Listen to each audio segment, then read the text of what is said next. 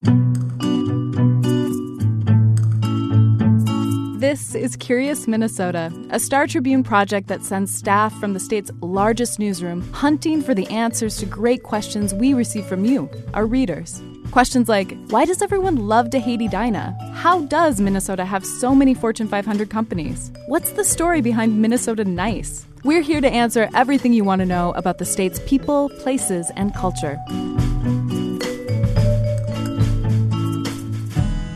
Welcome to Curious Minnesota. I'm your host, Eric Roper. It's a chilly episode of the podcast today. We're going to explore how early Minnesota settlers survived cold winters in the state. But first, to set the mood, step back in time with me to rural Minnesota in the 1860s. It's a cold, windy night on the tundra, and you are trudging back through the snow after one of your cows got loose. You're clad in a woolen sweater and your leather boots are stuffed with straw for a bit of warmth. There's not much to see for miles around, just darkness.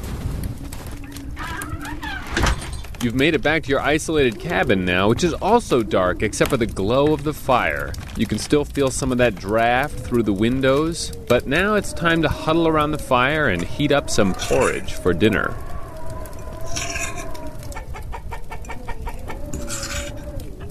What's that noise? Oh, right, there's chickens in here. Well, while we're waiting for our porridge to heat up, let's hear from Ken Klein, who asked this week's question.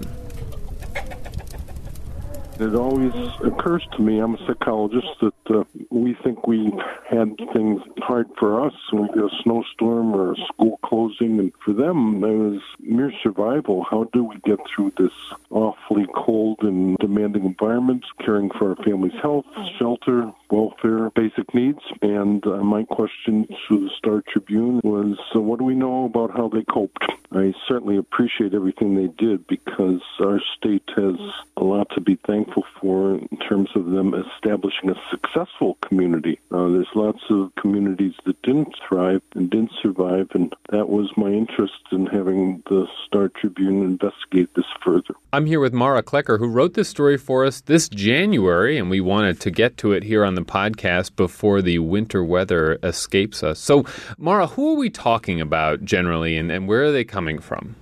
Here we're talking about the settlers to Minnesota in the mid-19th century coming from Scandinavian countries. Okay, and so set the scene for us. They're coming into a situation where they don't have a lot, right? They would come with maybe, in your story, it said a Bible and a trunk, not that much, essentially. Yeah, in some cases, families were limited to just bringing one trunk with them. So even if they were fortunate to have, fur pelts in their home country, that's probably not what was going to be taking up the bulk of the space in that one trunk. They're bringing the Bible and the sheer essentials and just kind of hoping they can get through those first few winters as they start accumulating more things once they get here. So what does a shelter look like for an early Scandinavian settler in Minnesota, in rural Minnesota? We have timber in Minnesota, and they did, and so they definitely used the timber to build log homes in similar fashion to the log homes they probably would have had in their home countries. Okay, and it's not just logs on these exterior walls, right?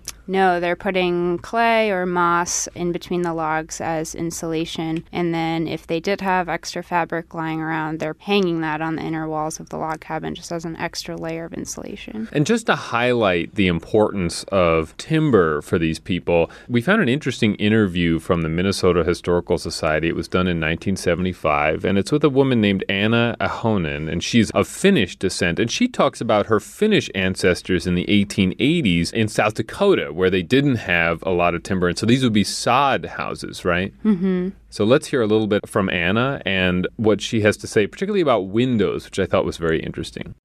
It was bare prairie without any wood or timber. They built a sod hut, first a one-room sod hut, and the second sod hut, by the time my mother was born, had 2 rooms and a little lean-to for animals.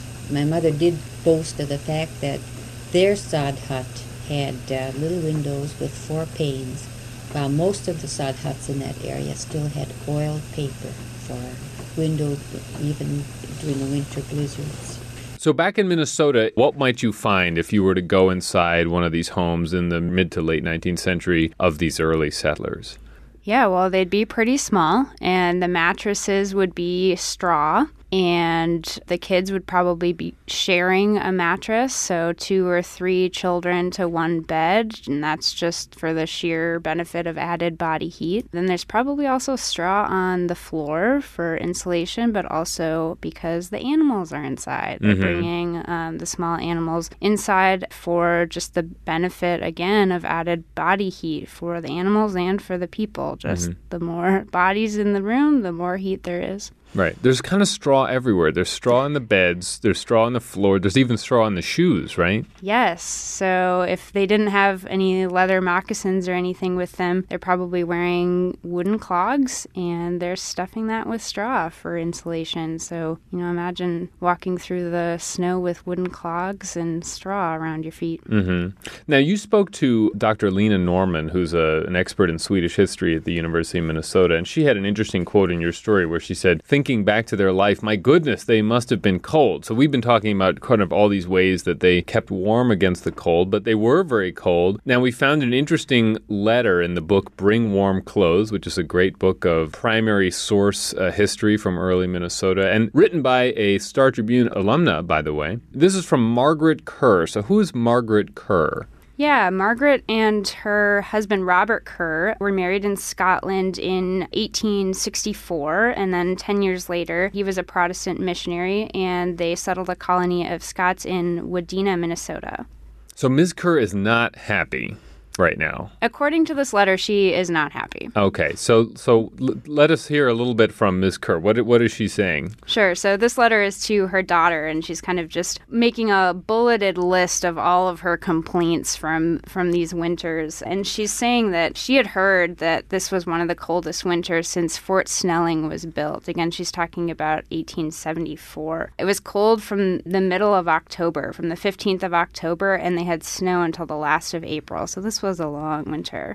And because they didn't have any roads, she writes that they were unable to go anywhere until they, as a family, could get a horse and sleigh. And then her husband went out and tried to get people to come to church service once he had this horse and sleigh. And she writes one of her quotes here, I didn't blame people for not coming because none of them had horses. And to drive behind oxen 4, 5, 6, 7, and 8 miles through deep snow with the master of the house walking ahead to break the way for the slow-going oxen needed a great deal of grace as well as courage. Many people had not sufficient clothing to protect them from freezing. I don't like to think of all the hardships I underwent that winter. And then comes the bulleted list. Of her hardships. Of her own hardships, right, which range from retrieving frozen potatoes from the cellar, having to thaw out her bread, and drinking what she says was weedy-tasting milk once they finally got a cow. And that's unfortunate. Yeah. And then she writes of the men that would come in if they were unable to afford a hotel. They would come in and, ask to stay with her and her family. And so one of her quotes here, all my good bedding had to many times be spread out on the floor to accommodate men who were weather-bound and had no money to pay hotel bills. And she goes on to complain about how maybe gross some of these men were. Okay. So that tells us a little bit about what people were thinking during some of this period. In a related story, our colleague David Channon wrote about how indigenous communities in Minnesota survived winters, and this would have been long before these settlers arrived. So what were some highlights from that story that were of note? Yeah, something that really surprised me. So when the tribes were living throughout the state, there's actually records and meteorological studies to say that from 1600 to 1850, the climate here was generally colder and wetter, and they call it Minnesota's own little ice age. So they really were, having to find ways to stay warm when it was kind of extra cold. And they were building houses of birch bark, which doesn't mold, and then there would be like a pit in the middle of the home with rocks buried underneath the floor, and then those rocks would be heated, and that would help kind of radiate warmth throughout the space. And then they would be covering, the framework again with with that bark and animal skins then to cover the door and the chimney hole. And then they were wearing animal skins, of course, to keep warm themselves. Yeah, like caribou fur was called out in there.